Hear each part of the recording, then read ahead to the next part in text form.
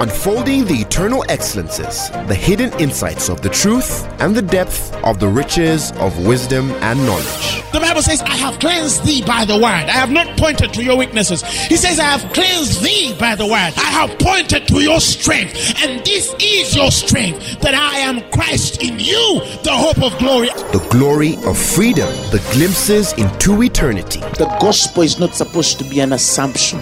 It's not supposed to be just a mere presupposition.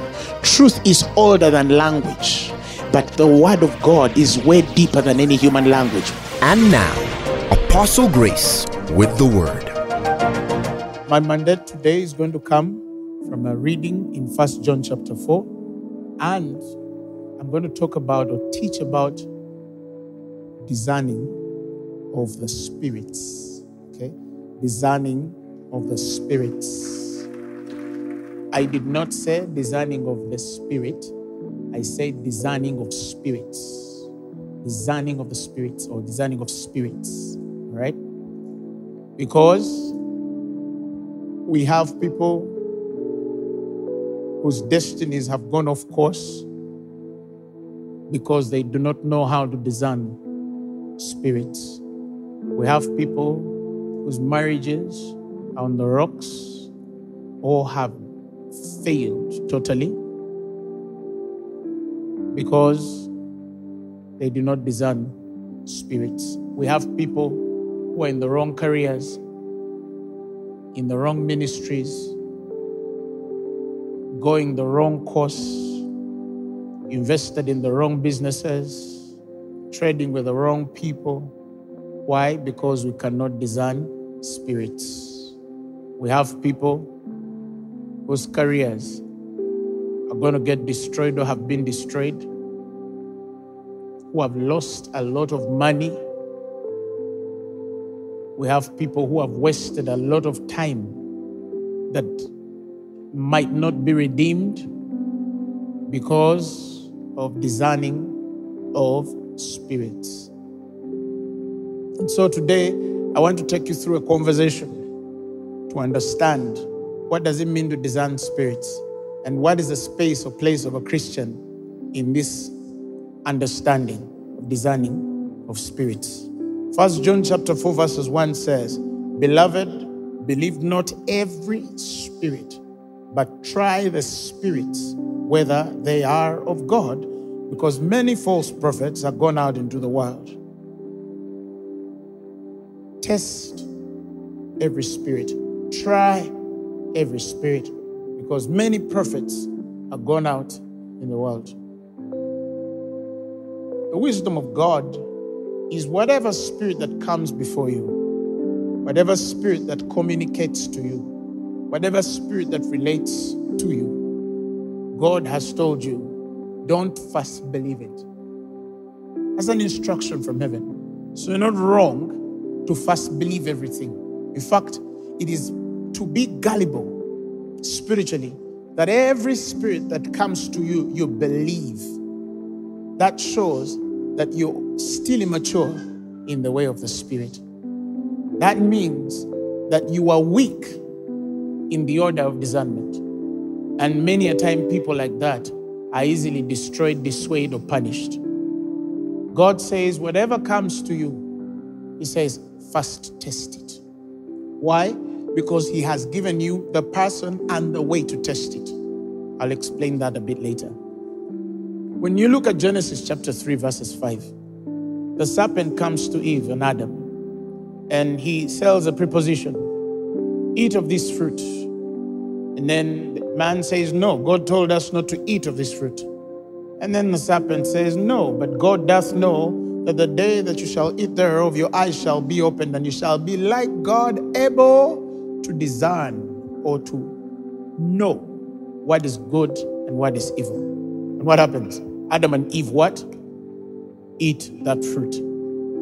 Because the first man was not given the power to discern. It was not in the will and way of the first man to discern. If you go back to the nature in which man was created, Genesis 2:7, the Bible says, out of the ground he formed man and breathed into him the breath of life, And that man became a what? A living soul. When Paul designs that first man to give the difference between that man and the second one, he says, howbeit, that which was first was not spiritual, but natural, and then that which is spiritual came. That means that the first man was not spiritual. He was natural. He was carnal. The spirit in him was inactive. The activation of that spirit comes at the new birth, regeneration. Are you following what I'm saying? So he was not in that first man to be able to what? To discern. That is why people like David, he can kill Uriah and take over his wife Bathsheba, and he has no conviction in his heart that he has killed another woman's husband. Why? Because it was not in him to discern that. He was not a new creation, even though he was exclusively anointed by God for some sort of purpose. In the Old Testament dispensation, the spirit in men was inactive. The soul was the most active of them. That's why the Bible calls them natural, carnal. The Bible says that the first Adam, he was a normal, carnal, natural fellow. He was a living soul. Living soul. The Bible calls him a living soul. The second man, the Bible says, which is Jesus Christ, is a life-giving spirit. He is a quickening spirit. You following? This one was just living according to the life God had breathed in him. The first one was a living soul. The second one, a living what? Spirit. So for whatever function we had of the judge or the prophet or the king, whatever man or woman God had raised in the Old Testament dispensation, they only could function as the Spirit of God came upon them to perform. And then after that, they would stand no more. He would only come within them to perform a particular task or to fulfill a specific purpose of God, but they did not have the experience of the indwelling person of the Holy Spirit.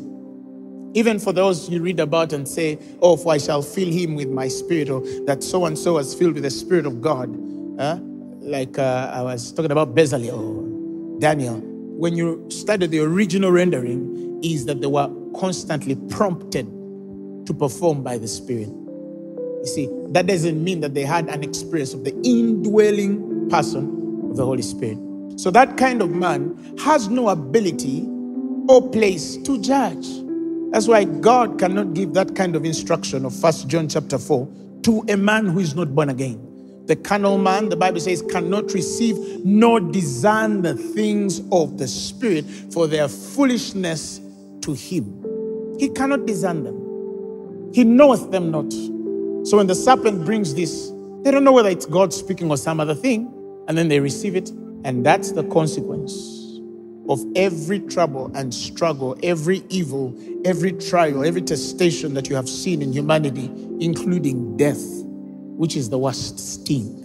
Men die today because one man and woman were not discerning. So you must understand that not being able to discern can change the course of your life forever for destruction. And discerning right also can affect the course of your life forever for good. So goes life. Somebody shout hallelujah. Are you following what I'm saying? So in this instance, when John is teaching, they had something, they had an issue that he was addressing. When John is writing here, he's addressing one specific challenge of the many challenges that come in a place wherever there's no discernment. So in this instance, false prophets had arisen in the time of John, and he wanted to bring a balance according to truth. And he said, hereby know ye the Spirit of God. Every spirit that confesses that Jesus Christ is come in the flesh is of God. And every spirit that confesses not that Jesus is come in the flesh is not of God. And that is the spirit of Antichrist, whereof ye have heard that it should come, and even now already it is in the world. So in that time, John was trying to help the church discern, how do we know that the man or woman functioning on the altar is of the Spirit of God or not? It's not just in the sentence of the confession that Jesus Christ is come in the flesh, because that confession alone is not a complete one, for all men are in the flesh. The completion of that confession is the purpose or assignment for which this Jesus comes in the flesh, to seek and save the lost. He came to die for our sins, the propitiation of our sins, and not only for us who believe, but for the whole world. The Bible calls him the perfect sacrifice. So when a man says that Jesus died and he was raised from the dead to give life to all that should believe him, and they are given a right to become sons and daughters of God, he says no man can say that except by the Spirit of God. Are you following? Now, you find a believer who says, but there are men who say it, but they are sent from Satan. And I'm telling them, one of you has to be true. Either the word of God has to be true, or you. What is true? If the Bible says that no man can say that except by the Spirit of God, then you must have another reality of truth where it's right in your realm, but not in the place of Scripture. Are we following? If God says you can't say that Jesus is Lord except by my Spirit, and then someone says, but there are people I know who say Jesus is Lord, but they are of the devil, then you have invented your own what? Revelation of how God designs, and therefore whatever is functioning on your life is not actually of God. Are you following, saints? Because if it's of God, you would know that if he has said that no man can say, no man can say. Are you following what I'm saying? It's like I tell people that it troubles me greatly whether some of you have taken time to study of ministers who teach and do all of these kinds of things, but will not make an altar call.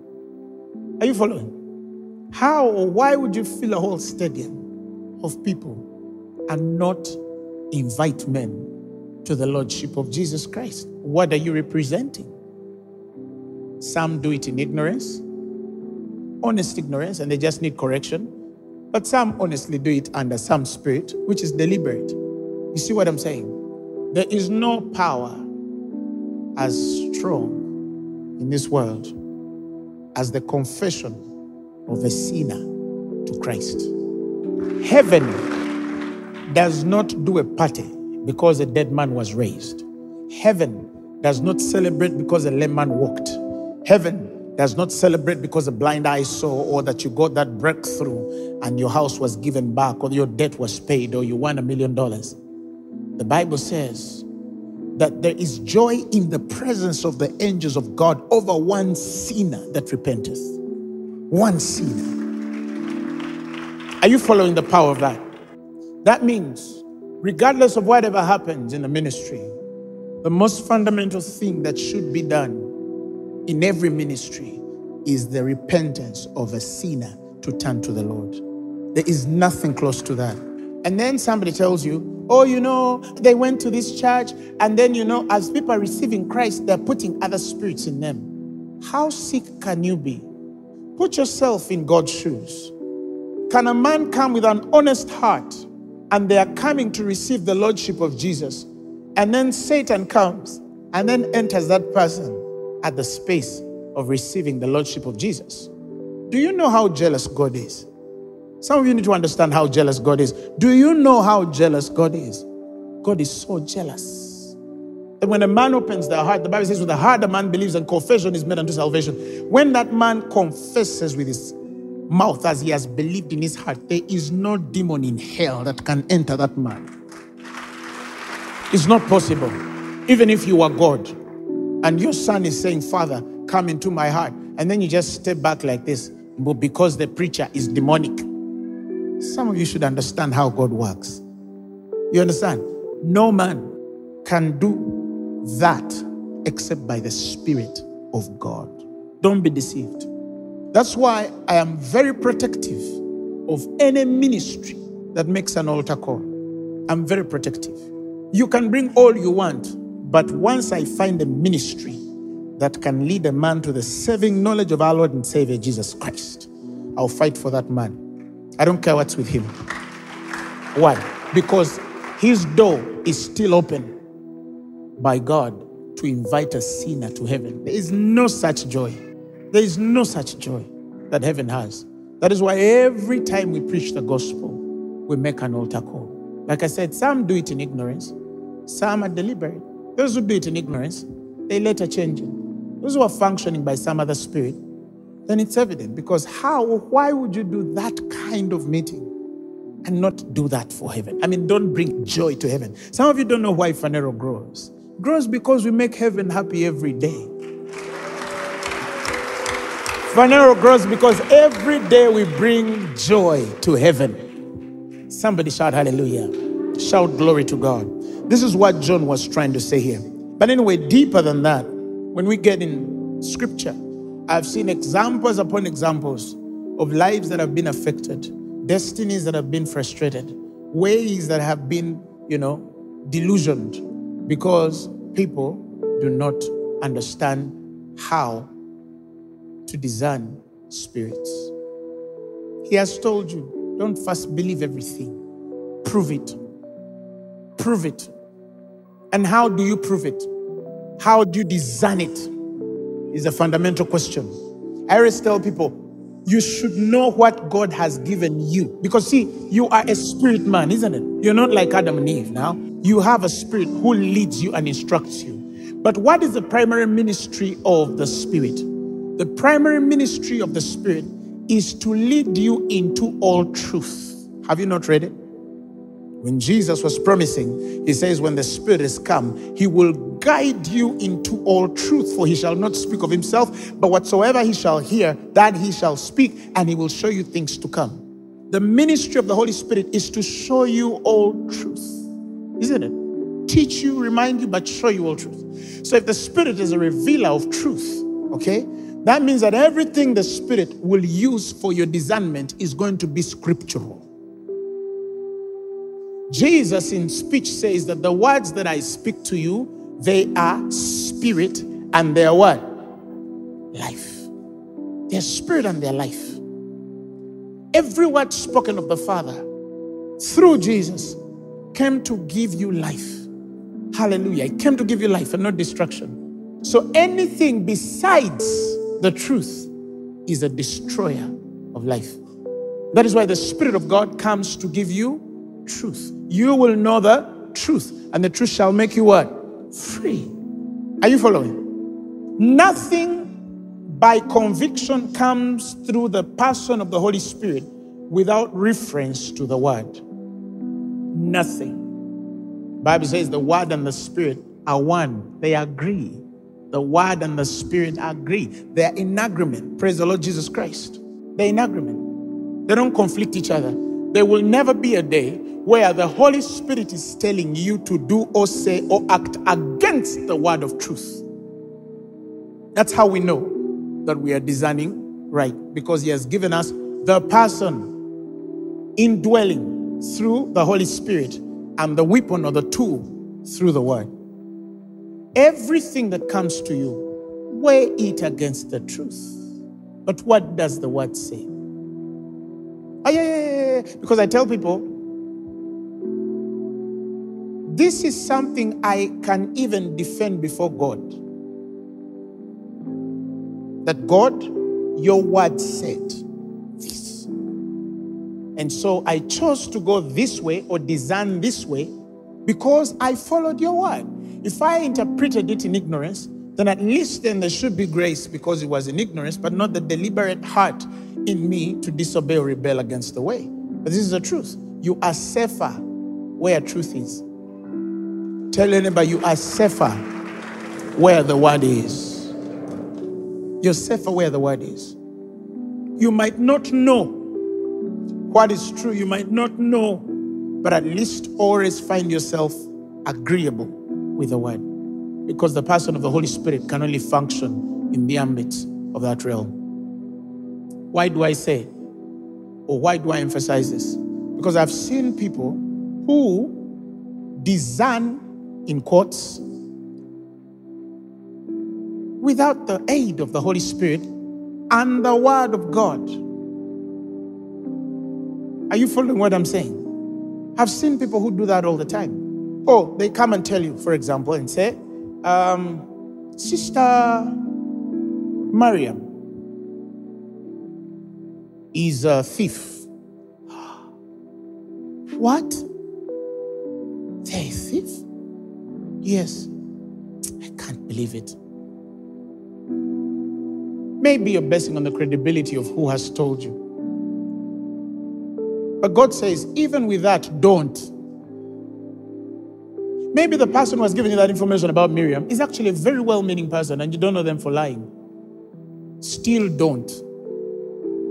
Because it's not enough for somebody to say, what does your spirit say? Is this sister a thief? What does the word of God say if they're a thief? Also, let me ask you, did you talk to this sister about it? No. What does the word say we should do? The word says you should call this sister and tell them. And then somebody says, oh no, I'm not going to tell them that I heard that they're a thief. Are we still functioning under the word? No. Okay, let's just say she's a thief. Are you true? No. You see what I'm saying? Oh, this brother, we are told that he drinks this and then takes that and then he comes in the church and messes it up. Did you approach this brother to confirm the reports? No. And then somebody says, I was not led by the Spirit to confront them. But the Bible says if you see a brother sin, what are you supposed to do? Hey, what are you supposed to do? Yes, the Bible says go give them life. Go restore them if you see a brother who has been overtaken by trespass.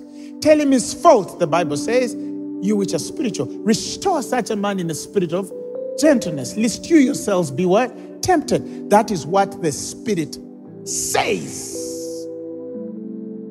That go to the brother and what? And someone says, no, I'm not led by the Holy Spirit. But so you were led by the Holy Spirit to tell me about this brother's fault, yet you were not led by the Spirit, the very Spirit, to restore. And then you want to tell me, if you're talking to me, that I do not discern that. I will discern it. And I'll ask you a question. Did you talk to this brother? And you say, no, I tell you, you know what? Go tell this brother.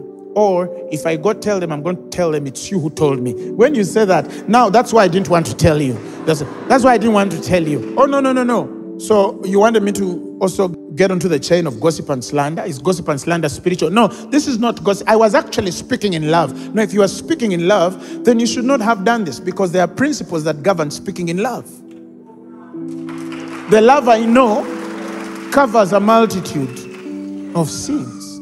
It doesn't come to report. It tries to restore that person. Come to me and say, Apostle Grace, I sat this brother once and we failed. Now I'm calling you as a second witness. Let us sit and discuss this issue. Oh, that's what the Spirit would say. That means you mean right. But up to today, someone has heard me say this sermon. And tomorrow you're going to sit in a conversation of gossip and slander against the sister. And you're still going to choose the way of darkness. You have heard it today. It was in this sermon. You have heard the sermon. You've even said amen. You're going to go over lunch right now and do the same. Are you following what I'm saying? Praise the Lord Jesus Christ. Truth, the word, is the most important aspect.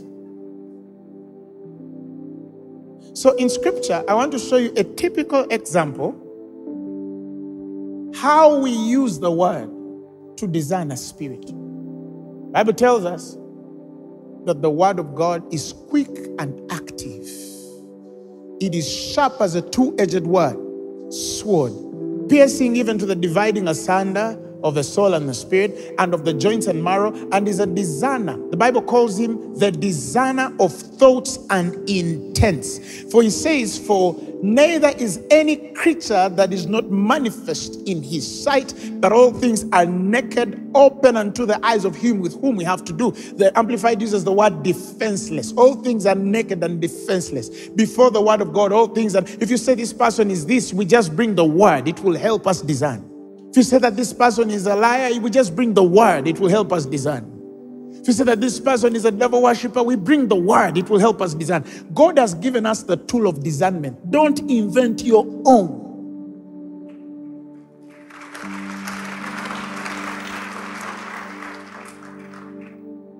A prophet is not a designer above the word. An apostle is not a designer above the word. Your pastor is not a designer above the word. The greatest teacher in the world is not a designer above the word. The word of God takes precedence, and then any other office comes. Praise the Lord Jesus Christ. I'll give you a typical example of Peter. Peter was a good man. He loved our Lord Jesus. You can see by how one time when Jesus is arrested, he cuts off the ear of a guy and tells him, "You can't take this guy when I'm alive." Are you following what I'm saying? But before that, Jesus tells him, the Son of God must suffer under the hands of sinners, and he must be given in to be killed and raised again on the third day. The Bible says Peter took Jesus on the side and rebuked him. He's rebuking who? His master. The irony. He told us not to confess negatively. You taught it. You said that you are alive, you can't die. He told it, "Be it far from thee, Lord. This shall not happen unto thee." And as Peter spoke, he turned and said to Peter, "Get thee behind me, Satan, for you are an offense to me. For thou sufferest not the things that be of God, but those things that be of men." Whoa. We just discovered that day that in the most or deepest expression of love, a devil was speaking over a man. Peter had another spirit operating on his life, and it appeared in the name of love. I cannot tell you how many people have functioned under that spirit in the name of love.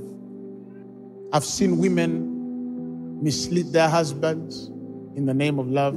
I've seen husbands mislead their wives in the name of love. I've seen parents mislead their children in the name of love. Speaking and functioning out of the influence and power or inspiration of the person of the Holy Spirit, but some other spirit.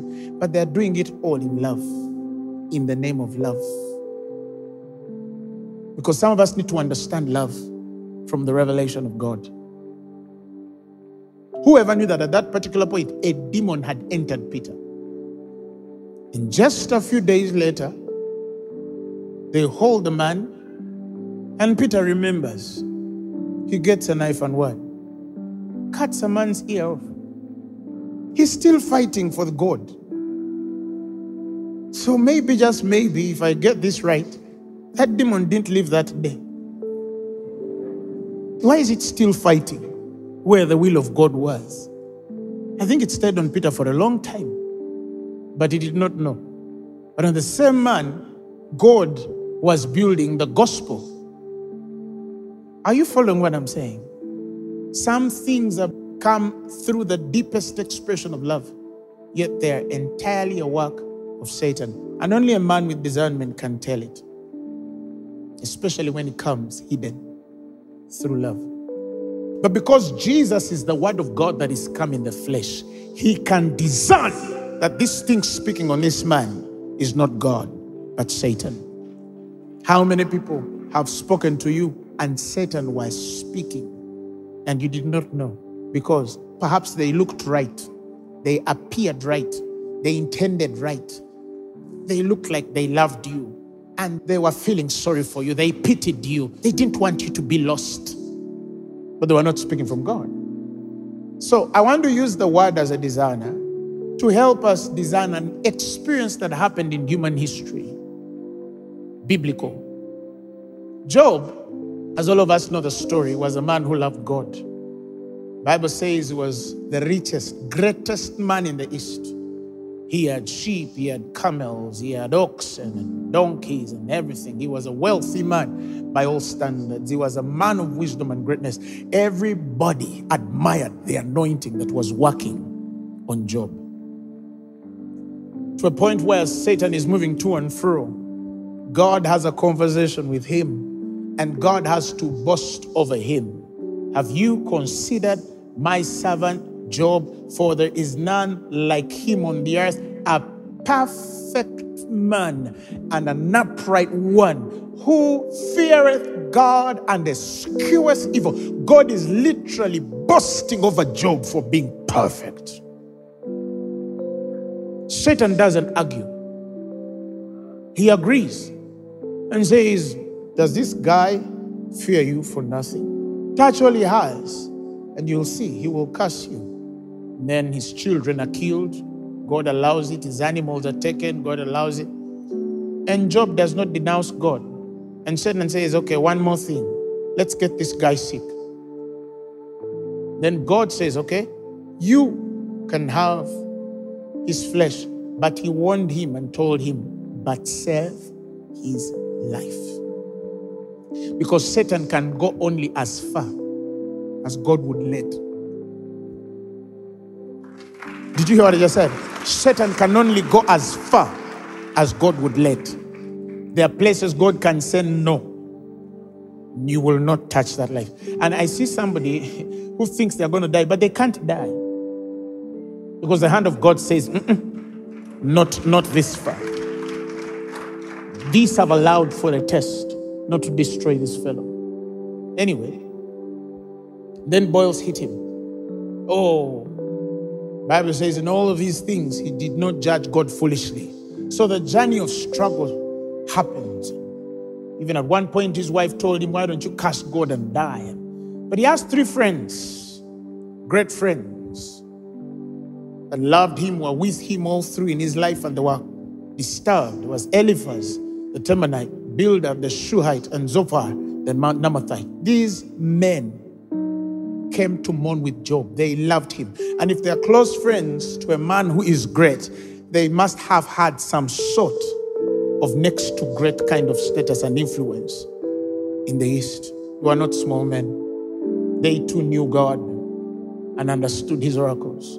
So every man comes and gives an opinion. They all give an opinion about what this thing that has befallen Job means. And then, in one of those is Eliphaz.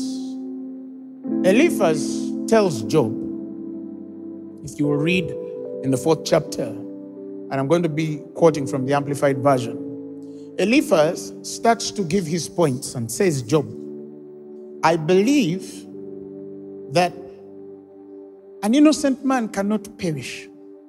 I believe that if a man is upright and has right standing with God, that man cannot be cut off. With what we see with you, these diseases, the death of your children, the death of your animals, there must have been something you have done to God. Isn't that quite contrary? It is contrary. Why? Because God boasts over this man that he is upright, he is perfect, he feareth him, and he escheweth evil. Even when all this befell him, the Bible says Job did not judge God foolishly. Are you following what I'm saying? But this man is saying, God cannot just destroy you. He says, I as myself have seen those who plow iniquity and sow trouble and mischief reap the same. Job, you must have done something. Are you following what I'm saying? You must have done something. And can I tell you something that shocks me? See, when you go back to the end of this thing, and I'm going to go back to the end first to help some of you don't know the end of this story. All the 3 friends of Job were wrong about God and Job's issue. That's why in the end, God calls him and tells him, pray for your friends. My wrath has been kindled. Just pray for them, that I might forgive them. And when I forgive them, I will restore you. Praise the Lord Jesus Christ. He says, pray for your what? For your friends. Those who judged you wrong. Judged the issues wrong, judged my heart wrong. It was so that after the Lord had spoken these words unto Job, the Lord said to Eliphaz the Temanite, my wrath is kindled against thee and against thy 2 friends, for you've not spoken of me the thing which is right as my servant Job has. God became angry with Eliphaz after this speech. I see people sometimes quote what Eliphaz said and they use them for doctrine. And they say, it is the word of the Lord. Did you understand what I said? I see people quote some of the wrong words these men spoke to Job, and they quote them for truth and doctrine to fit their own context. And some of these things these people quote are actually the very things that brought wrath to the heart of God, because they did not reveal who God was. Why? Because it's all bracketed in this one idea that everything in the Bible is the word of God, but Satan speaks too in scripture. Are you following what I'm saying? So you must understand that not everything written in scripture was spoken of God. The general sum of everything written, if revealed by divine counsel, that's what becomes the word of God, through divine counsel. But if it's not through divine counsel, not everything written in there you're supposed to call the word of God. Are you following what I'm saying? So anyway, back to the story. So Eliphaz is convinced that Job must have done something, and he's pressing him on the wall for that. But he has a foundation and a basis of this reality. What is that foundation and basis? Verses 12. Now this is Eliphaz speaking to Job. He says, and now a thing was secretly brought to me, and my ear received the whisper of it. There are people who, even the way they sound, they talk like God. So if you find the gullible and weak, if you speak in a small voice, that's not God. But you see, in our drama in the church, there's something I call the God face, the God voice, because mostly the most deceptive ministers I know in the world have learned to create that God face and voice. Some of you don't know it. Have you been in church where somebody does something like,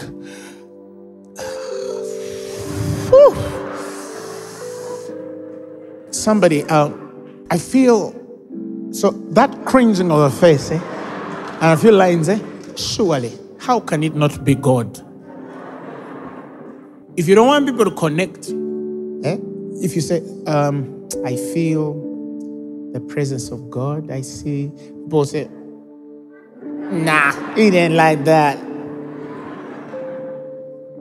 So many people have learned the God face and the God voice. Years ago, I read a book of a dear lady who was teaching about the godly voice. She called it the heavenly voice, that some people, when the anointing increases, they have a godly voice. And then she described it as a deep voice. Now I understood why in every movie you have watched, when God is speaking, he has to speak in that deep baritone, that deep bass. That's when God is speaking.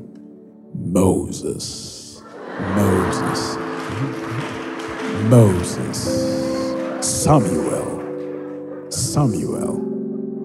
Yeah, it sounds heavenly. Moses. It sounds heavenly. Imagine if God was, Moses, Moses.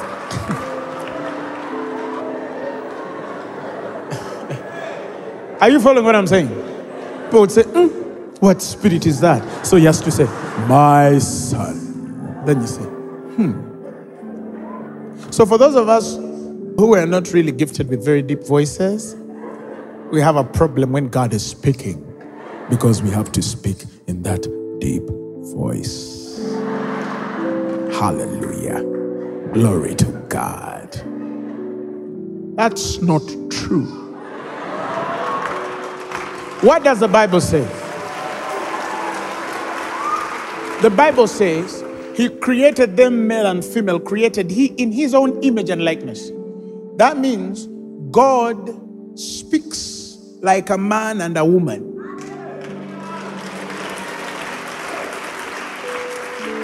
Otherwise, women would not be able to be used as a voice of God. If God had spoken the way he spoke to Elijah to them, they would not have heard him, because the Bible says he came in a still small voice. What are you doing here? Not, what are you doing here, Elijah?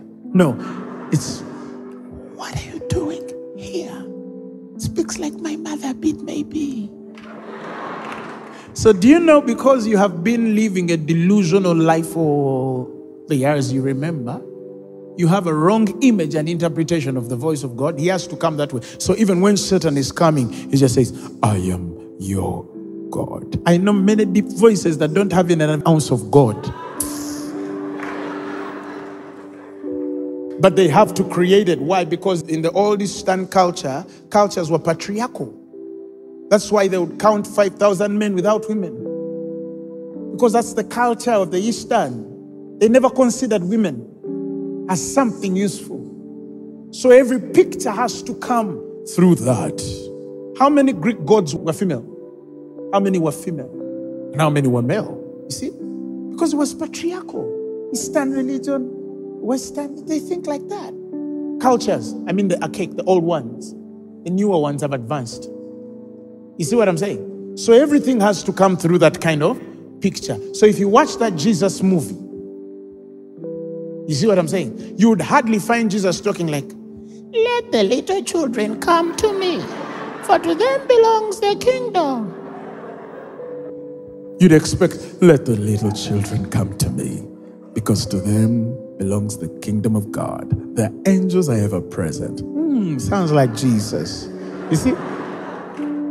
So, Eliphaz, I believe, must have had a spiritual voice. Now, if you study the opening sentences, the vocabulary alone really looks like a man who is connected to the deepest spaces of divine oracle. Are you following what I'm saying? I mean, because if a guy comes in the church and then adjusts his glasses like, I've been on a mountain for 100 days. Hey, some people already stand up. Speak, man of God, speak. God. Now, listen to just even the way these words were arranged. Now, imagine Eliphaz is speaking like this. Now, a thing was secretly brought to me, and my ear received a whisper of it. And in the thoughts from the visions of the night, when deep sleep falls on men, fear came upon me. Kabaradegaso, Mashada, Zika virus. You understand? Fear came upon me, and trembling, which made all my bones to shake. Then a spirit passed before my face, and the hair of my flesh stood up. Makata Zokoto. Woo! Ha! Everybody would be like, this is God. So Eliphaz says, then a spirit passed before my face, and the hair stood. And then the spirit stood still, but I could not discern the appearance. It was in a form like before my eyes, but there was silence. And then I heard the voice saying, can a mortal man be just before God, or be more right than he is? Can a man be pure before his maker, or be cleansed than he is? Oh my goodness, this is God speaking. But it wasn't God. It wasn't God. Then he says, even in his heavenly servants, he puts no trust or confidence, and his angels he charges with folly and error. How much more those who dwell in houses, bodies of clay, whose foundations are in the dust, who are crushed like the moth. Between morning and evening they are destroyed without anyone noticing that they perish forever. Is it not their tenth cord plucked upon within them, so that the tenth falls and they do not die, and that without acquiring wisdom? I mean, this is a man speaking from God. But in there, if you study very keenly, he is telling Job that I had a spirit encounter. This is where I'm coming from. I had an encounter of a being that appeared to me. And in my visions of the night, my ear caught it. And this man comes before me, fear comes before me, and I'm trembling and my bones are shaking. And the spirit stood still, but I could not discern the appearance. Underline the word discerning. Imagine the spirit communicating to him. He cannot discern its appearance, but he still believes it. He cannot discern its appearance, but he believes it. It's in a dream. And I tell people that, you see, when you understand the fundamentals of dream interpretation, many of you will be so amazed that many of the teachings of dream interpretation in present church of Jesus Christ are demonic. They are from hell. They're not interpreted against the spirit of truth. Many of you, because you don't know the difference, you think that everybody who interprets dream, because why? I tell people, Satan has mastered the art of bringing complexities as of to throw the lust of demystifying the unknown. Because if it comes in such great depth, quote and unquote, then in its own, it ought to be true because it's sort of hidden from the natural designer. And because of that then, like Paul says, he says, I fear lest by any means as a serpent beguiled Eve through his subtlety, so your minds should be corrupted from the simplicity which is in Christ. And sometimes these complexities, these ambiguities, these things of language that we are trying to demystify because they seem hidden and are right and agreeable with our realities, many a time in their own complexities actually is total corruption. But we're a generation that does not tell the difference. Because sometimes it's as deep as it's articulate. It's as deep as it rhymes. It's as deep as it agrees with a man's realities or present circumstance, but without any bearing or justification through scripture. Let me explain what I mean, because some of you might not understand this. A person is not deep because they speak deep things. A person is deep because in the depth of the things he speaks, the simplicity of Christ is revealed. Did you understand what I just said? In his depth or her depth, the simplicity of Christ must be revealed. So the gospel you were supposed to live simply has become a complicated one. Some of you are studying every demon spirit there is in the world. There are people who are just like that. They're studying every demon spirit which is in the world. I mean, if even Jesus one time approached a man and tells him, which spirit are you? And the man says, we are legion. We are many. We don't want to waste your time introducing ourselves by name. You'll sleep here. But some of you go for conferences where they teach you every demon spirit. Kaula namba wengwa. This man namukasa. You understand? Like, you want to know what every spirit does, how it does it, which day it does it. Mama. If you were taught those things, you'll see a demon spirit in everything you do. If you've understood it, shout amen. But some of you live that way. And then what is supposed to be simple is complicated because you need to break every spirit one at a go by name. Those of you who have been in those deliverance things for years, you find a woman, she has been praying for like 30 years. She's breaking things. At every day she discovers a new one. Some people are stars in those things. It's the same thing with people. Somebody writes a book of 200 pages of how to interpret dreams. And then you start to read some of the references that are made, and they don't coincide with the principles of dream interpretation scripturally. And those are the things you guys are reading. You're like these Indian men who walk with, they tie those white clothes on their heads and they go shop to shop interpreting dreams. If you ask some of those Indian men and meet many of our Christian pastors, they are exactly interpreting the same thing. If you dream meat, you are going to die. How? You people. For example, one fundamental principle of interpreting dreams, it says the dream comes with its meaning. You cannot interpret anything far from the meaning. One time I was sent a video of a young prophet, very accurate guy. I saw he prophesied the woman's genealogy, like generations before, from 1800s, and read all the names of her great-grandfathers and grandmothers up to where she is. Even people she never met. This guy could read phone numbers, ages, dates of births, names of his cousins. I mean, he's accurate. He's an accurate fellow. And then he started teaching about dream interpretation. And then this guy said, for example, if you dream about a mango, you are eating a mango, you are walking with a mango.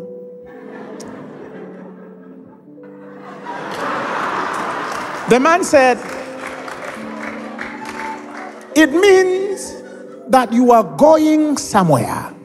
Mango.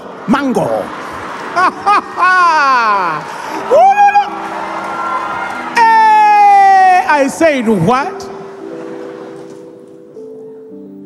Do you know what slapped everything out of me? Every understanding? This is why that such a simple dream which even scripture could justify. Because mango within scripture represents fruit. Common sense. It means fruit. And we cannot have fruit without understanding the principle of seed. And then when we understand fruit as a principle of seed, we understand the spirit of multiplication. God is speaking to this individual about the power of bearing fruit of some sort of seed that has been planted, and eating it is a direct translation of enjoying the fruit of their seed or labor or something. These are scripture.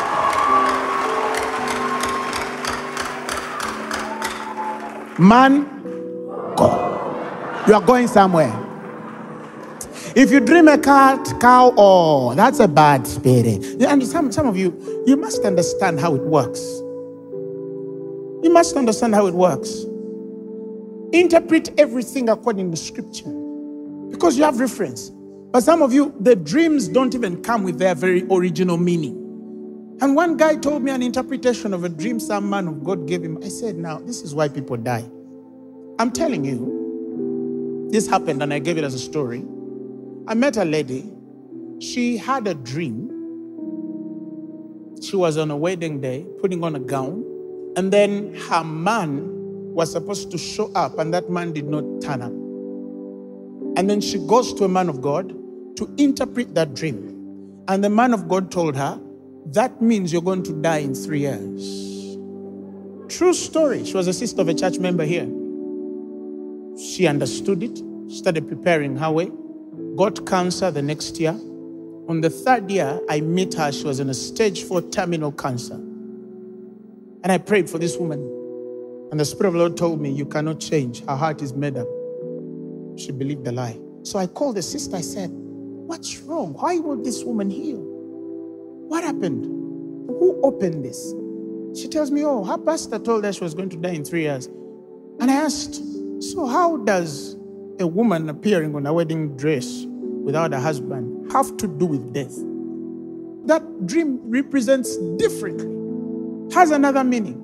Because there are many women in this room who have dreamt on a wedding and the man is not there. You're not dead yet. Because it's not about death. But a woman died. They buried her a few months later. And some of you, you have not even stopped there. You have every kind of prophet around you, every kind of man of God that can see. Let me tell you, this is a disclaimer. Ask those who know me in my primary years. That's all I used to do. I just used to go homes and pick things. I enter a house. One time one of our members took me to a home. I looked at a woman and I said, what's in the corner of that ceiling? Oh, I put things, get them out. We burn them. But people don't change. They're the same old poor, broke, beggarly, sickly, indifferent folk. I went to homes, I prayed, God showed us witchcraft. Dig there, they dig there, get it. I have that anointing. It's there, it's in my spirit, I can see. You dig this out of your bed, go get this out of your chair, get this out of your... And people say, oh, Bananga, there's this young boy. If you find you have a problem, go to him. And then you'll get those things that they've sent to destroy you. And trust me, that was the life that I lived in my primary years of ministry. Primary years of ministry. That's all I used to do. I see witchcraft and the demon starts manifesting, but the person is not transformed. One time I went to a house and I was disturbed because I saw too much witchcraft. And I wrote pieces of scripture on the paper. I gave it to him. I told him, take it to that woman. She's called Naro. Because I took them to him. I told them, bury them in your ground. She buried those scriptures in her ground. And every witchcraft came out, not being dug. So don't joke with me. I've gotten witchcraft without digging, out of the ground. Everywhere witchcraft was planted on that land, it came out on its own without anyone digging it. That's power. So I know what I'm talking about. Don't think that when we teach, we cannot function. We do. But let me tell you something. We got that witchcraft out of that home and Narongo stayed the same. Except that the only thing is her children didn't die as they had promised, the witch doctors. In fact, I even told her in a September date, all of them are going to run mad. All the 3 people who had planted that witchcraft, all of them collected themselves in one home and ran mad in one day. That is power.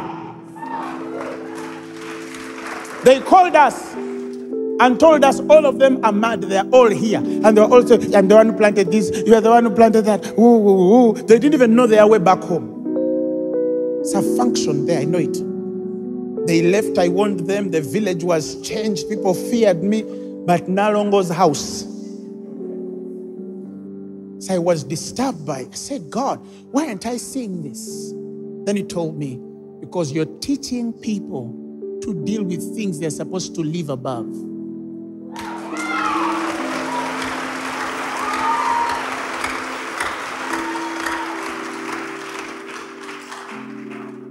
I remember one time I had a relative. She tried to build her house. It failed. She took me for a cup of tea at her home. I said, take me to, come. I went with her. Went in the next room. I told her, dig here. There's witchcraft here. She dug. She says, I even got some people one time doing things here. It was there. So, the Lord told me the issue is not what they can put to stagnate a man's building project. The question is, why is it that even the one greater living in that woman than that which is in the world can be subjected to the work of witchcraft and it works? That was the fundamental question. Because we had not taught men to live above what? Witchcraft. These days, even when I enter a house, unless God tells me so, but sometimes I enter and I see, and my spirit tells me, but you're here. All the consequences of those works have been annulled. They don't need to break their tiles. They don't need to break their tiles. And some people think that some of us who do that are babies or we don't see. You're joking. You're joking. I can even call out a spirit now in this room and it manifests. Do you understand what I'm saying? Because we understand who we are spiritually. Don't be mistaken. Haven't you seen them scream even before I say anything? We do. We have that power. But God told me we were not teaching men to live above these things. Now, if the Bible says you're seated above all principalities, all power, all might, all dominion, and every name that is named not only in this world, but also that which is to come, what has what they buried in the ground got to have on you? That became my message. That became my message. My message is, greater is he which is in you than he which is in the world. You are seated above all this nonsense. Let them put it in your car. You will drive it and land in peace. Let them plant it in your garden. It will become manure and grow the plants it's supposed to grow. Somebody shout hallelujah.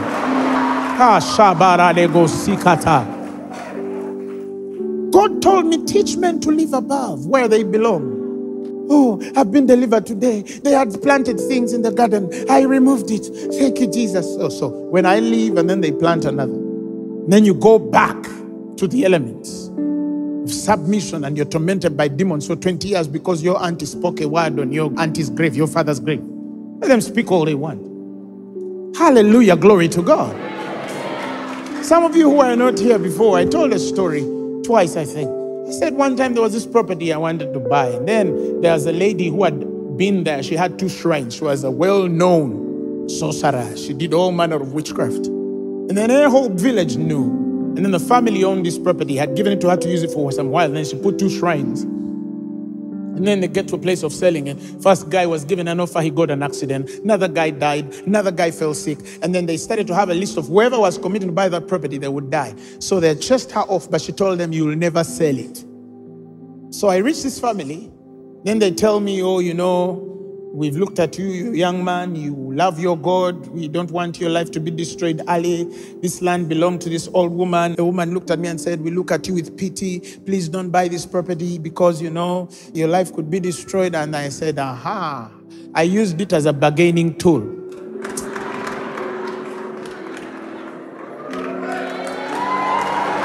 You understand? So I told them, I know, even me, I know those things you're telling me. Yeah, that's why I'm even offering this money, because I mean, I don't want to buy. Why are you selling me things that have witchcraft in them? I'm going to pay you this much.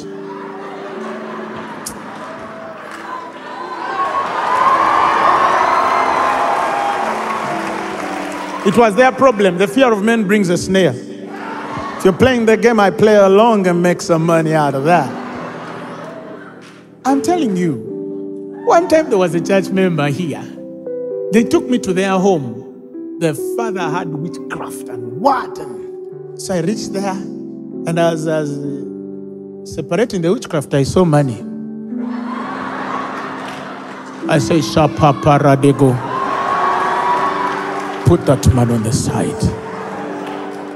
Put that man on the side. Just put it there. I know what to do with it. They can't even come close to the witchcraft. Me, I have landed on money.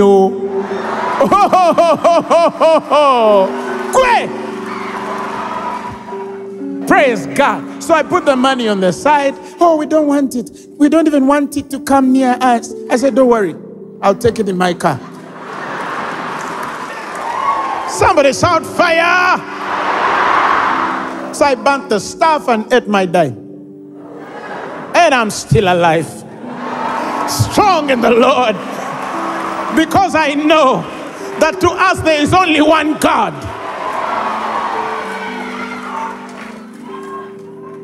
So let me finish this story. So I give them my price, and then this old woman said, why don't you just give this thing? We are tired. They might even bury us.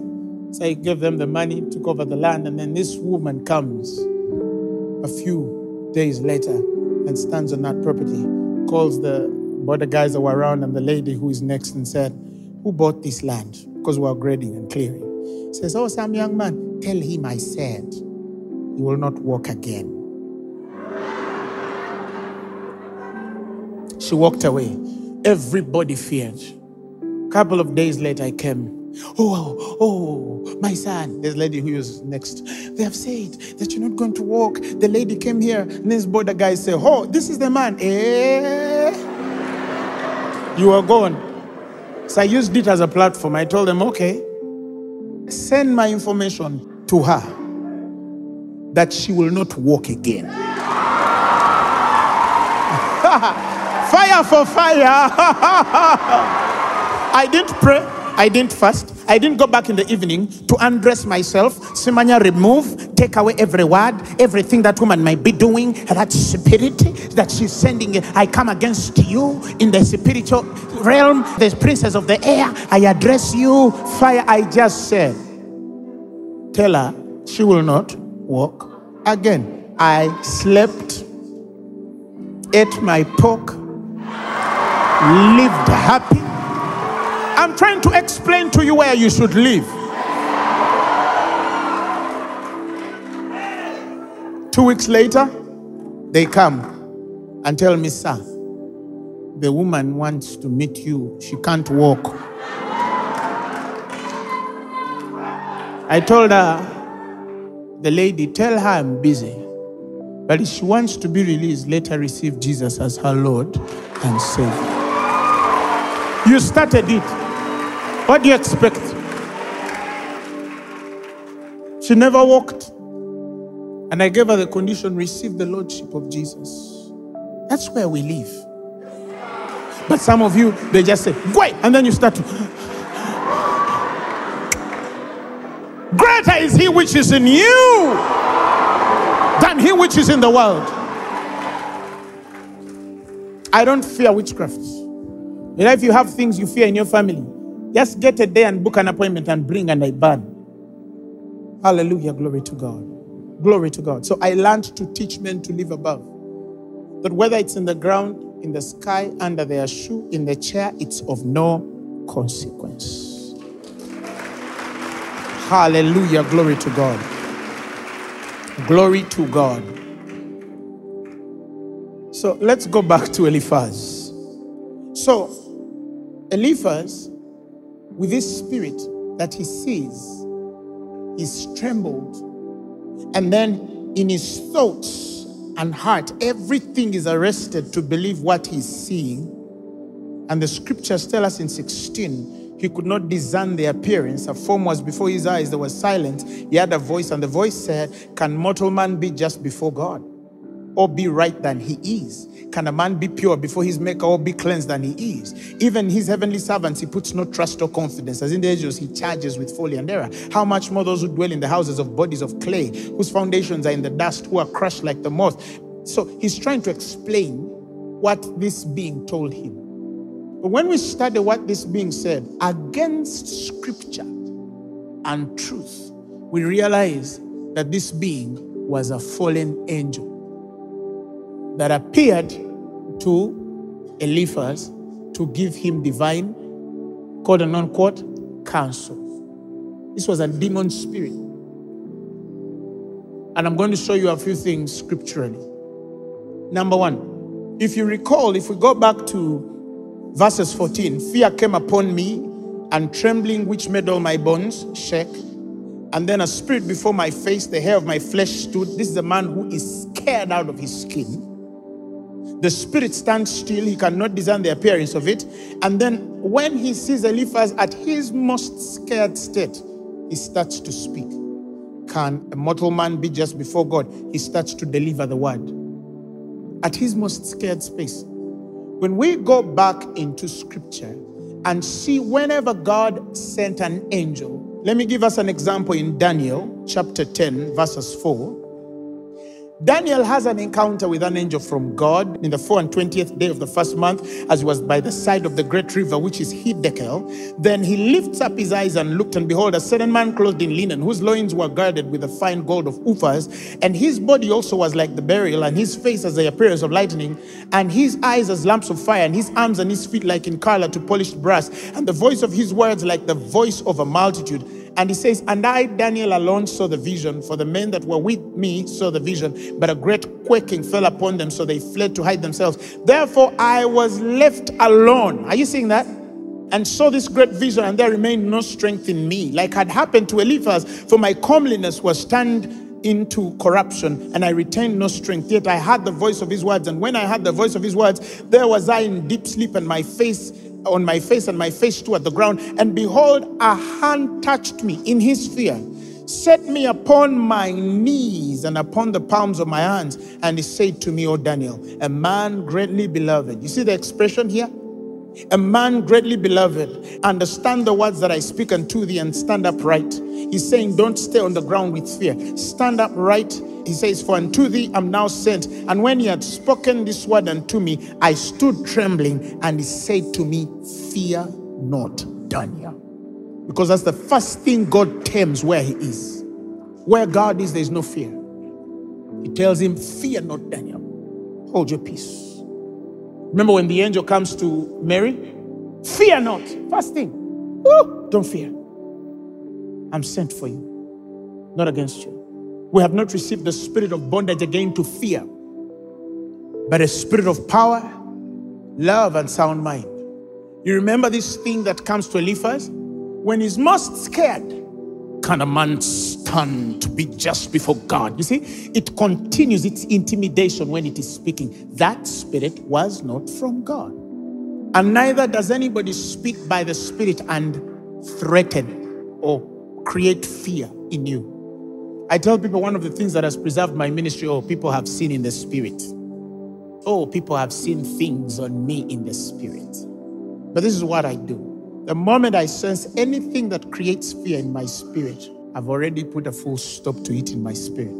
In my head, I will not show it, but I already know what to do. Because wherever fear is, God is not speaking. The voice of love is inviting. And it must calm the spirit of a man before God speaks, because he is love. Love does not exist where fear is. That's what the Bible says. He says there is no fear in love. That's what the Bible says. There is no fear in love. And perfect love casteth out all fear. So when the angel that comes from the God of love appears, first thing he says, don't fear. Because that's what love does. Are you following what I'm saying? But in this instance, it sees a man scared out of his skin, and then it starts instructing. But how would you discern if you were Job? Present day 2022. How many people have read this, but perhaps had never understood that this was a fallen angel that was speaking to Job? And remember, Eliphaz is speaking from conviction. Again, the godly face and the godly voice. Are you following what I'm saying? And let's continue. Another point here. This spirit is insinuating that everything happening to Job must have been by some sort of sin, because it's implying that everybody who suffers has done something wrong, which is also not of God. Luke 13, verses 1, if you read the Message version of it. The story is given of the Galileans Pilate had killed while they were at worship, mixing their blood with the blood of sacrifices on the altar. People can be wicked. You find people who are praying, you kill them, and then get their blood and mix it with the blood of the other sacrifices on the altar. And then some people, when they saw that, they concluded, that means those people who were praying must have been what? Evil. How can they be killed? You know those people? One time, a young lady had a miscarriage. And then we went through prayer and counseling. She had struggled even in childbearing. Prayed with her. So anyway, she had this miscarriage. And then she tells her pastor. And then this man next Sunday preaches. How can you be born again and you have a miscarriage? Next Sunday. Next Sunday. How insensitive some men can be. This woman is grieving of the loss of her child. Next Sunday. How insensitive can we be? He preaches a sermon that you can't be born again and have a miscarriage. Dear girl was broken and crushed. But I know what was speaking on this man. He forgets that his mother was barren, Rachel. Sarah was barren. He forgets that the matriarchs of the gospel even struggled to give birth. He forgets that not all women who have given birth well are actually righteous. Such foolishness. You're breaking a woman's heart. You mean all the women who give birth are born again?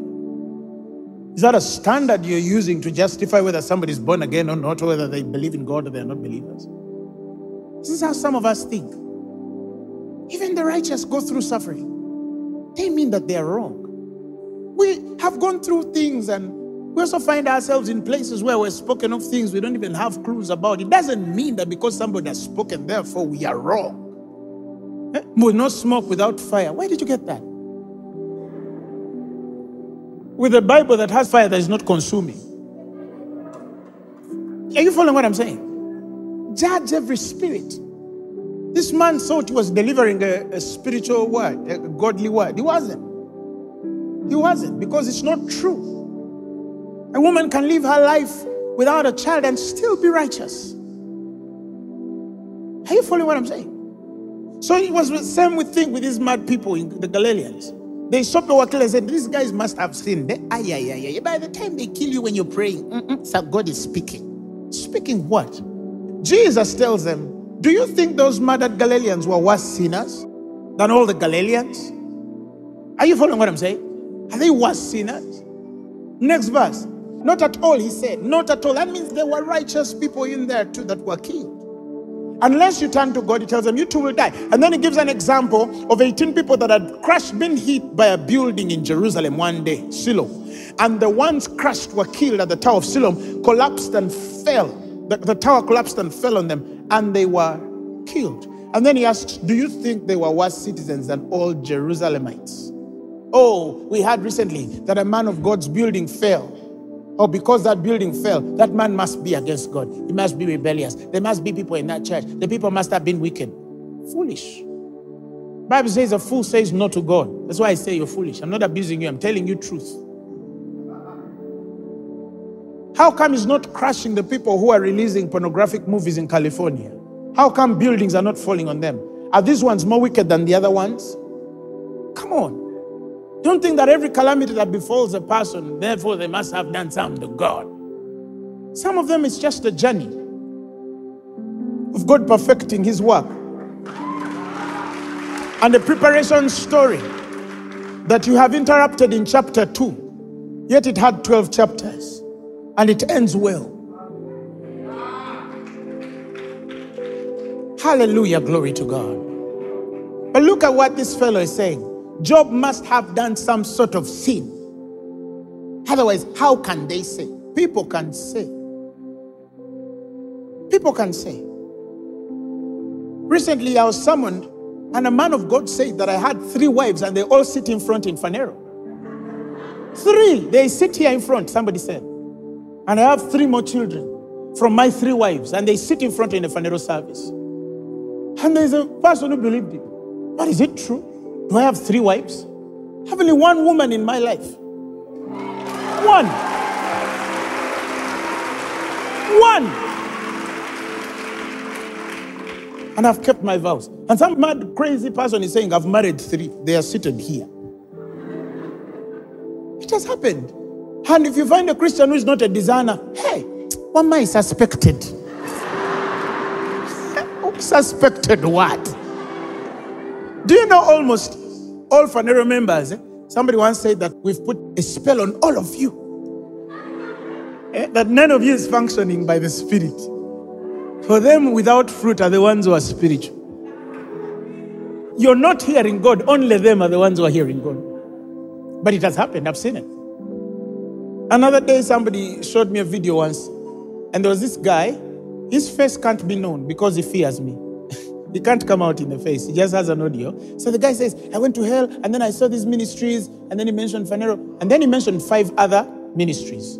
And all the ministries he mentioned were the biggest ministries in Africa. Common sense, common sense, common sense. So you mean Satan only works with the biggest? And the smallest, that's God. Do you understand? Common sense. So I said, no, let me meet the young man, bring him for me. And then he looks at me straight in the eye. The guy has refused to meet me. He let him restore me too. You get where I'm coming from? He can't. Because, fire. Do you understand what I'm saying? Oh, Manange, they say this woman is a thief. And then you just run with that. These are the spirits. This spirit talking to you, is it of God? This person, how many souls have they won? This person talking to you. How many people have come to Jesus by his testimony? How many people have been healed and transformed by his testimony? None. Listen. I'm helping somebody. I am helping somebody. Don't believe. First, listen. Because now even Satan can send someone and say, go to earth and say that this is my agent. And the moment he comes and says it, it is supposed to be so. If it were not, why would he not? Even Jesus was Beelzebub. Did you hear Jesus going to look for guys, why do you call me Beelzebub? No. Because he doesn't change who he is. Do you understand what I'm saying? He doesn't change who he is. But gullible people.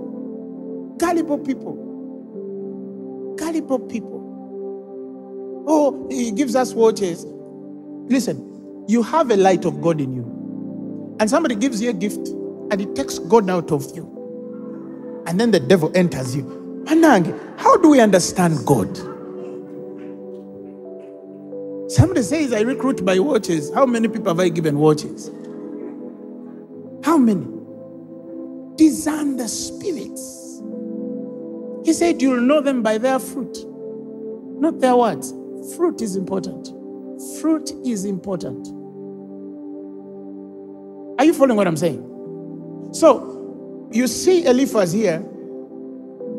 In fact, the third thing I see, you see the spirit of Eliphaz seeking to accuse. Because Revelation 10 tells us the father of all accusations. The Bible calls him Satan, which accused them before our God day and night. Because every accusing spirit is demonic. I'm telling you truth. Love doesn't. Even in the most fallen sense, the Bible says love believes all things. It believes all things. That means it tries to restore the fallen. Don't accuse. Be on the place of hoping all things, enduring and praying for that sister and brother until they are transformed. The spirit of Christ is not an accusing spirit. It is a redeeming spirit. Instead of saying, oh, this woman, she sleeps around. Restore her. Pray for her. Reach out to her and make sure that you save her life. What have your accusations helped her? What have they helped her become? Are you following what I'm saying? You cannot go out of the way of the truth. Discern for yourself. Nobody should tell you what, not even your pastor, your spirit and the word of God should be your discerner. Number one, before we also come in to give our opinions, even if we are the deepest prophets in the world. Because I've seen prophets who have also spoken from their own mind and destroyed people. One prophet came and told me about one of our own pastors and told me that he was sent to hell to break Phaneroo. Imagine. And this guy was an accurate prophet in town. I mean, stay away from that guy. He's an agent from the devil. So I asked him also the question of scripture. I said, but man of God, so darkness has come into Phaneroo to destroy light. No, that's not what I'm saying, but you have to be wise. I said, okay, so you mean by the time I related with him, I was unwise? So you're educating me about wisdom. This very man of God, his ministry has broken. Let me use the word broken. And Phaneroo is still going upward. The one he was saying is what? Is unwise. If I was carnal, I was going to break a wonderful man. I was going to break an innocent man. Do you understand what I'm saying? Discernment. This is what Eliphaz could not see. So his spirit started working through him. And if Job had believed Eliphaz, trust me, the destiny of Job would have been changed. Because that's how life is. It can change. Wait to make decisions. Pray through them. God will always reveal himself to you. Oh, I dreamt that this person is doing this to me. So, that means they are? Do you understand what I'm saying? That means they are? No. Some of you have dreamt men who have not married you. Meaning your dream was not true. You've dreamt women who married other men. Some of you have dreamt even married women. Does that mean that she's your wife? Fire. Do you understand what I'm saying? Discern every spirit. Some of you, I dreamt this woman slapping me. And sometimes the person you're dreaming is one of the most innocent people who could ever lay a hand on you. And then you start carrying your anger. I'm not going to answer her messages. She slapped me in my dream. You're sick. So, you're just a small dream away from breaking a relationship because you cannot discern beyond what you dream to scripture. Are you following what I'm saying? Are you led by the Spirit or by your dreams? We need to help people. I said we need to help some people. I'm helping some individuals. Be led by the Spirit. If I dreamt that one of my pastors was abusing me, I would know where that dream is coming from. Because that's not who they are. I would say, no, devil, you're lying. Go. And that's it. That's how I've kept this ministry. Somebody shout hallelujah. And this now will go into ministers, as the Bible says in Timothy, as I finish, that the Spirit speaks expressly that in the last days men shall give into seducing spirits and doctrines of devils. They'll walk away from the faith. So a man sits to be inspired by God and another spirit sits on him and then he teaches the church. Are you following what I'm saying? So it is also true that people speak under seducing spirits? Yes, because he thrives on lust.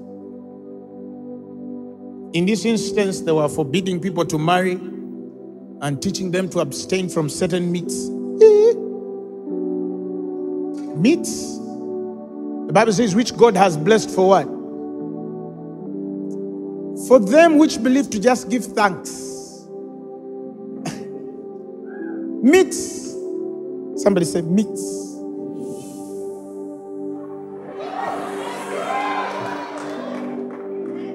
I told people once I was watching TBN and this wonderful man of God brings this doctor who was teaching people what to eat and how not to eat. And interestingly, in the topic, he was teaching about how to eat and keep a healthy heart. That's what this doctor was teaching. And the man of God had hosted him. And this man of God, for all his years of ministry, in about a few months, he had written a book on health living and how to keep your heart healthy. A few weeks from that book, he got a stroke. He had a heart attack. And I could feel it why he got that heart attack. Because that's not where God had called him to do.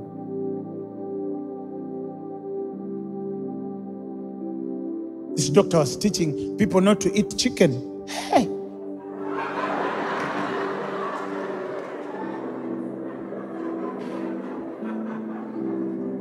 There are people who are born eating chicken and meat.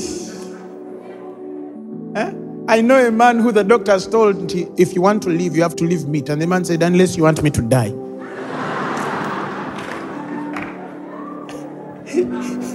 Unless you want me to die. I can't leave meat. And I understand. Now, doctors are like, no, pastor, trust me, this is science. No, doctor, trust me, this is the Bible.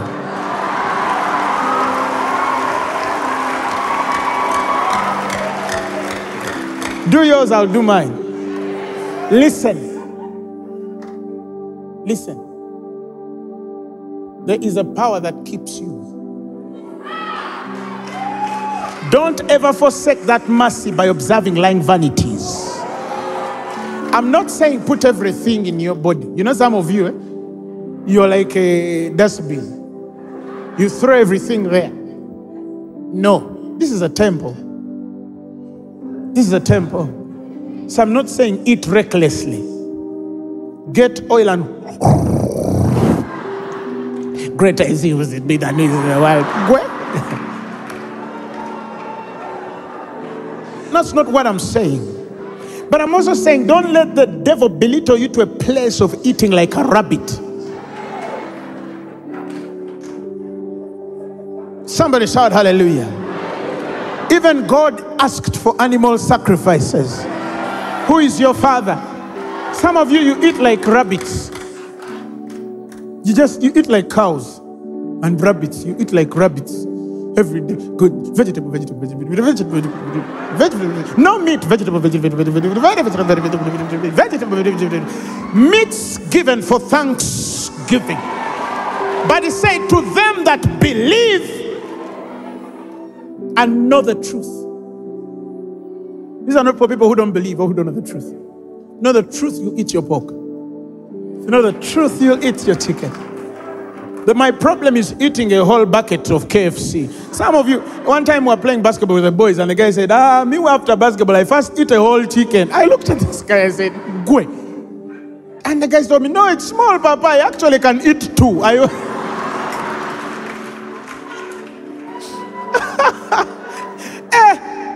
My son can eat 2 chickens. That is too much. Protect your temple. Praise the Lord. Don't overindulge. Eat what's enough for you. Just eat what's enough. You people, you know human beings eat more than we're supposed to eat. Hey, I'm also preaching to someone. Some of you, every time, even in church, you have something.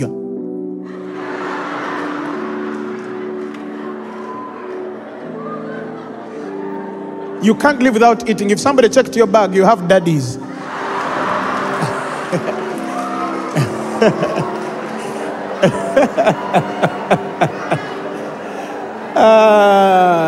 No. Somebody shout hallelujah. When you know the truth and you're a believer, you know how to discern things. You know how to discern things. You say, what does the word say? They receive it with thanksgiving because they believe and know the truth. I get my plate of pork and I say, thank you, Jesus. Hallelujah. And I put it in my body and I'm not sick. Praise the Lord. We are going into deeper places in God. And chances are that even the madness in the world will increase. That we have no control over or concern. Are you following? And neither should we waste time on where God has not spoken. But be careful. Be careful. Be a discerner of everything you read and see. Read, walk, and just be a discerner. Why? Because this might be the difference between life and death, progress and regress, success and failure. Praise the Lord Jesus Christ. Discern for yourself every step of your way. Your careers, discern. Your marital decisions, discern. Who to marry, discern.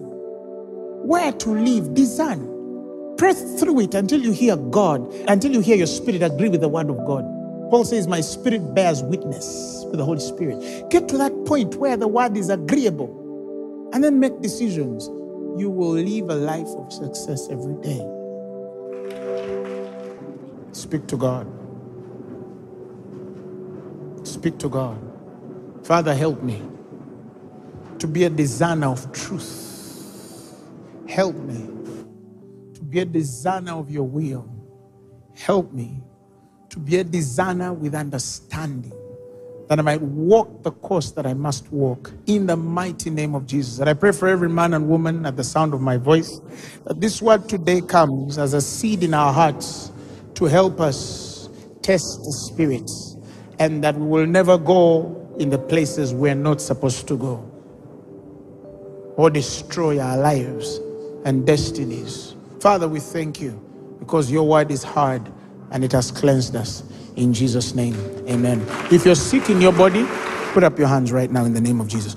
You spirit of darkness, get out! Loose, loose, loose, loose, loose, loose, loose, loose, loose, loose. In the name of Jesus, you spirit of infirmity and disease, get out! In the name of Jesus, get out, get out, get out, get out. In Jesus' name. Give the Lord a amalgam of praise.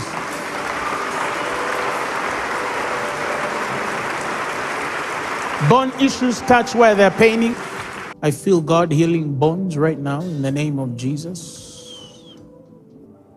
You spirit of darkness, go, and never should you come back again. Hallelujah, glory to God. If you have never given your life to Christ, if you say, I want to receive Jesus as my Lord and Savior, repeat these words after me. Say, Lord Jesus, say, I thank you because you died for my sins and you were raised for my glory. Say it. Today, I receive you as my personal Lord and Savior. Amen. This sermon has been brought to you by Phaneroo Ministries International. For more information, contact us on telephone number +256 200 999 400 or email us at info@phaneroo.org. You can also find us on the web at www.phaneroo.org. Follow us on our social media platforms on Facebook, Instagram, and Twitter. Subscribe to our YouTube channel at Phaneroo Ministries International. Or better still, feel free to join us every Thursday for our weekly fellowships at the Uma Upper Gardens from 5 p.m. to 9 p.m. and for our Sunday services at 9 a.m. and 11 a.m. at the Uma Multipurpose Hall. Phaneroo, make manifest.